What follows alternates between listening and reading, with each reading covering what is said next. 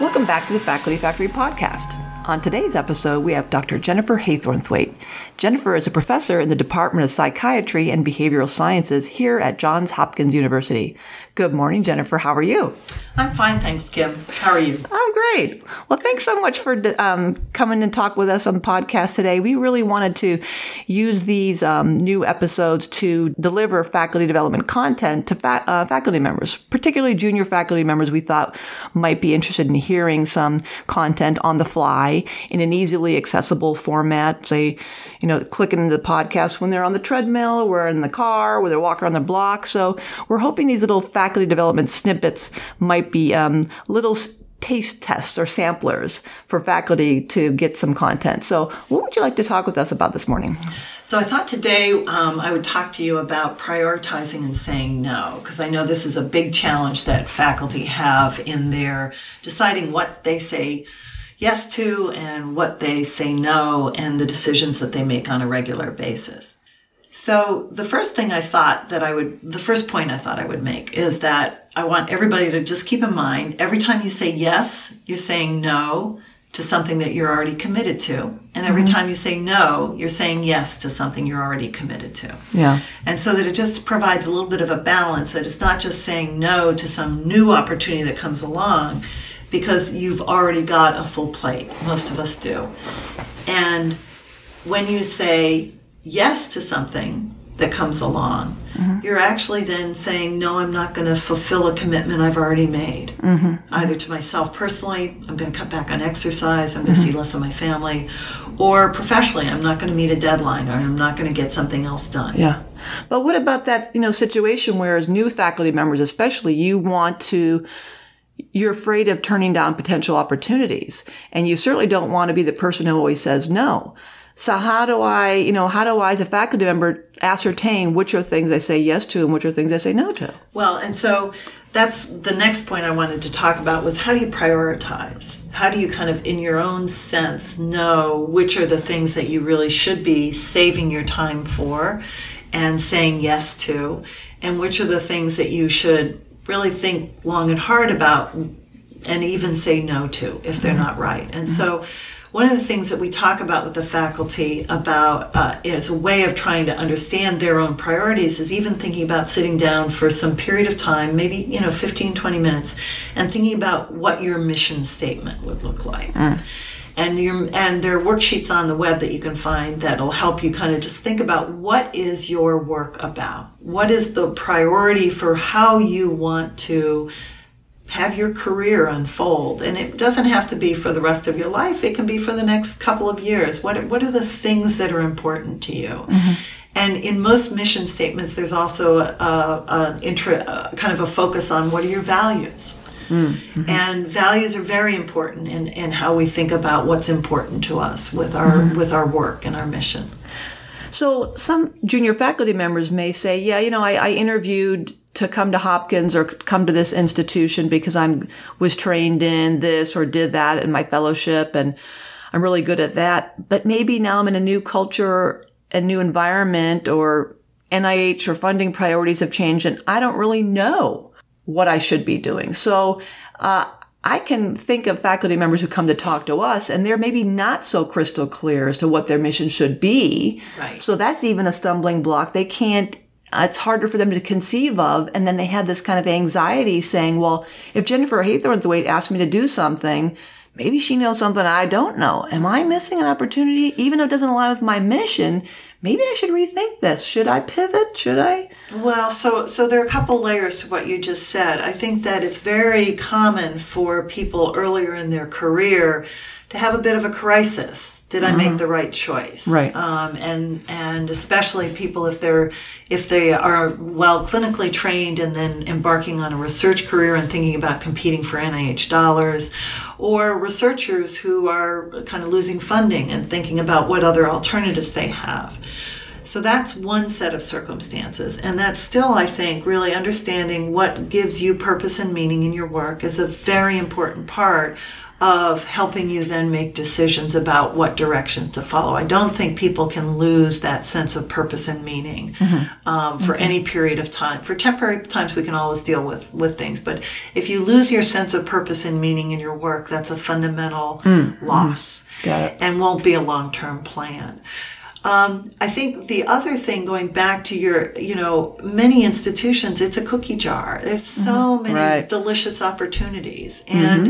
And so this is where having a sense of what your mission is, what gives you purpose and meaning, and then really holding yourself accountable to the fact that, yes, somebody else may have something that looks good on the surface, but if it's not consistent with what your kind of current focus is, your pathway, the things that you think are important to your career, then at least you want to have a conversation with that person or a mentor about, how does this fit? Is this a good idea?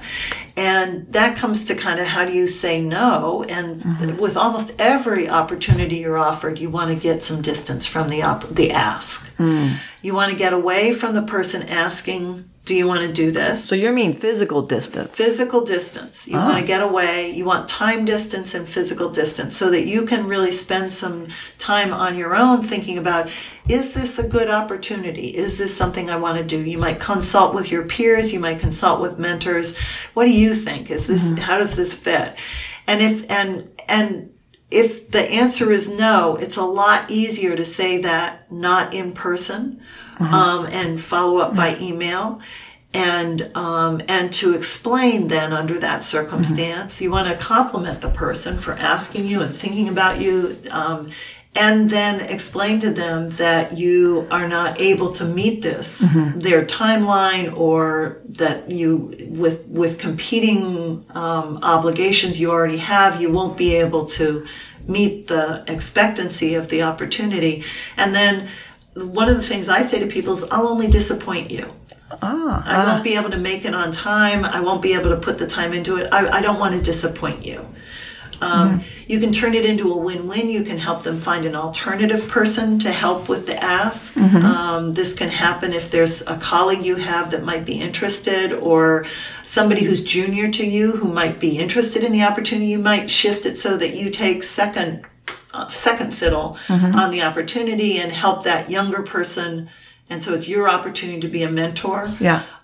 So there are a variety of things like that you can do. Saying no. So walk us through this. If I'm a junior faculty member and I'm in my office and I get a drive-by ask. Yeah. And so Jennifer Haythornthwaite's walking down the hallway. She's my mentor. She's a senior professor. NIH funded her whole life. Oh my gosh, Kim, I'm so glad I saw you. I was thinking you'd be perfect to do thus and such. What does the person do? Wow, that sounds really exciting.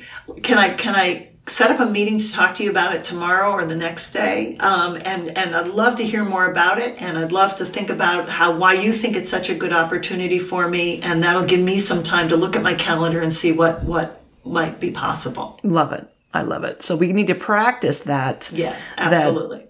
And those of us who are people pleasers, and then when our initial instinct is to say, oh, sure, happy to, and then kick ourselves the rest of the day. So what did I just do? We have to be really smart about knowing where our own weaknesses are and where our tendencies are to recognize that I know I'm going to be the person who says yes and volunteers, and I have to pause, give myself a moment to reflect on that. Yeah, I think the other part of it to realize is that even your mentor doesn't know all of the things that you're already committed to. Good point. So they may think that you're the right person for this and completely forget that this conflicts with another major deadline. Right. And so that's the reason that you don't want to kind of get caught up in the moment of somebody else's enthusiasm without taking the time you need to figure out, how does this fit? And it's got to fit in your calendar. It's got to fit with your priorities and your sense of purpose and meaning. And sometimes we need consultations from other people to help us understand that fit. I love that, caught up in somebody else's enthusiasm. And I think the other component of that is sometimes our faculty members might feel like, how can Jennifer have just asked me that? She knows, as you just said, she knows I've got 1, 2, 3 and ABC going on. I can't believe she just asked me that. Or the flip is that, or I can't believe she asked me that. Doesn't she know that I've got these other things? Or the other thing is, oh, I can't believe she asked. Of course she knows me and she asked me and I'm special and I must be, there's some ulterior motive and I'm being recognized as being a leader and I'm so valuable. So I think there are two opposing ways of humbling ourselves as a junior faculty member and saying, first of all, no, you're not the center of everybody's universe. Right. Jennifer, your mentor or that leader has 1,000 things going on and you are, as humbling as it sounds, you're a bit player in their life. We're all the center of our own universes. So your mentor doesn't necessarily, or probably does not know everything on your plate. And then the flip side of that is, no, maybe you weren't cherry picked as a perfect person for this. And there are other people. So it's an ego thing. There are other people who could be doing this. So don't think, well, she asked me because I'm the only one who could do it. Right. So there's like some kind of a middle there of a healthy, Absolutely. And I think that the real challenge under these circumstances is saying no. Mm-hmm. And so I will say to people, you need to figure it out in your mind and come up with a way of thinking about it. Is it a yes or is it a no? Mm-hmm. And again, I go back to, if you say yes, then you're probably saying no to something you're already committed to because you don't have a lot of free time. Mm-hmm. And if you say no, you're saying yes to those commitments and you can fulfill those commitments. So it's a very important thing to consider of when you're kind of trying to decide, do I say yes or do I say no? And then if you do decide to say no, then it's really important that you be positive with the person, you look for a win-win, and that you persist. You do not back down unless they really provide you with some compelling reason to back down. Because a lot of people will keep at it thinking that they can convince you. And if you show them that you can be convinced, then they've learned that you're that kind of person. Right. We train people how to treat us. Yes, absolutely. And so you want to give it some real thought. And then if you're going to say no, you want to stick to it. Mm-hmm. And it doesn't mean you don't back down. Right. But you don't back down easily. Yeah. And you need somebody to give you a really compelling argument to back down. And then in that circumstances, you can also, another strategy is, especially if it's a mentor or even a supervisor, is you say to them, well, listen, you really want me to do this thing. You've convinced me that I might be able to do it. Now we need to talk about, before we finalize this, what am I going to give up doing so that I can do this new thing? That's right. And again, it's that saying yes to something new means that you're going to say no to something that's already on your plate. So then use that person to identify, well, what am I going to delay? What am I not going to do? Mm-hmm. What am I going to, who do you have to help me delegate this to so that I can offload this other thing that I'm going to be saying no to? That's right. And I love that default of, I'm afraid I'm going to disappoint you. I don't want to disappoint you. I like James Clear has a blog that I love, and a kind of a twist on that saying yes and no. He says, when we say no, we're saying no to one thing, but when we say yes, we're saying no to many things. Mm. So the idea that when I say yes to this, now I'm potentially losing opportunities to do other things. So you're saying no to just that one thing. But if you're saying yes, you're saying no to lots of other things by virtue of having to shift to doing this other thing. Now you're not able to do these other things. So I think that's so important. That's exactly like what you're saying is recognizing when you do say yes, what does that mean? Something's going to have to recalibrate it. There are consequences, as you always say, there are consequences to everything. And are you willing in this season or period to pay those consequences for that time? So just to close off the discussion, if you're interested in this topic, a very good book is Essentialism by Greg McKeown. Right. And it's on Audible, it's a wonderful listen, and in print version, it's a quick read. So please refer to that. Well, this has been a great little snippet here. I hope you enjoyed listening to Dr. Jennifer Haythornthwaite sharing her tips and hints on prioritizing and saying no. If you'd like to get in touch with Dr. Haythornthwaite or invite her to come to your institution, please send me an email at Faculty Factory. Thanks for tuning in to Faculty Factory Podcast. The mission of the Faculty Factory is to build and support a community of leaders in faculty development who share tools, resources, wisdom, and encouragement in service to our faculty members, schools, and institutions. We encourage you to go to facultyfactory.org to find out more, get in touch with me, ask me any questions. Maybe you want to be interviewed on the podcast. Thanks for tuning in to Faculty Factory Podcast. We'll see you next time. The Faculty Factory podcast and website is sponsored by the Johns Hopkins University School of Medicine Office of Faculty. For more information, visit facultyfactory.org.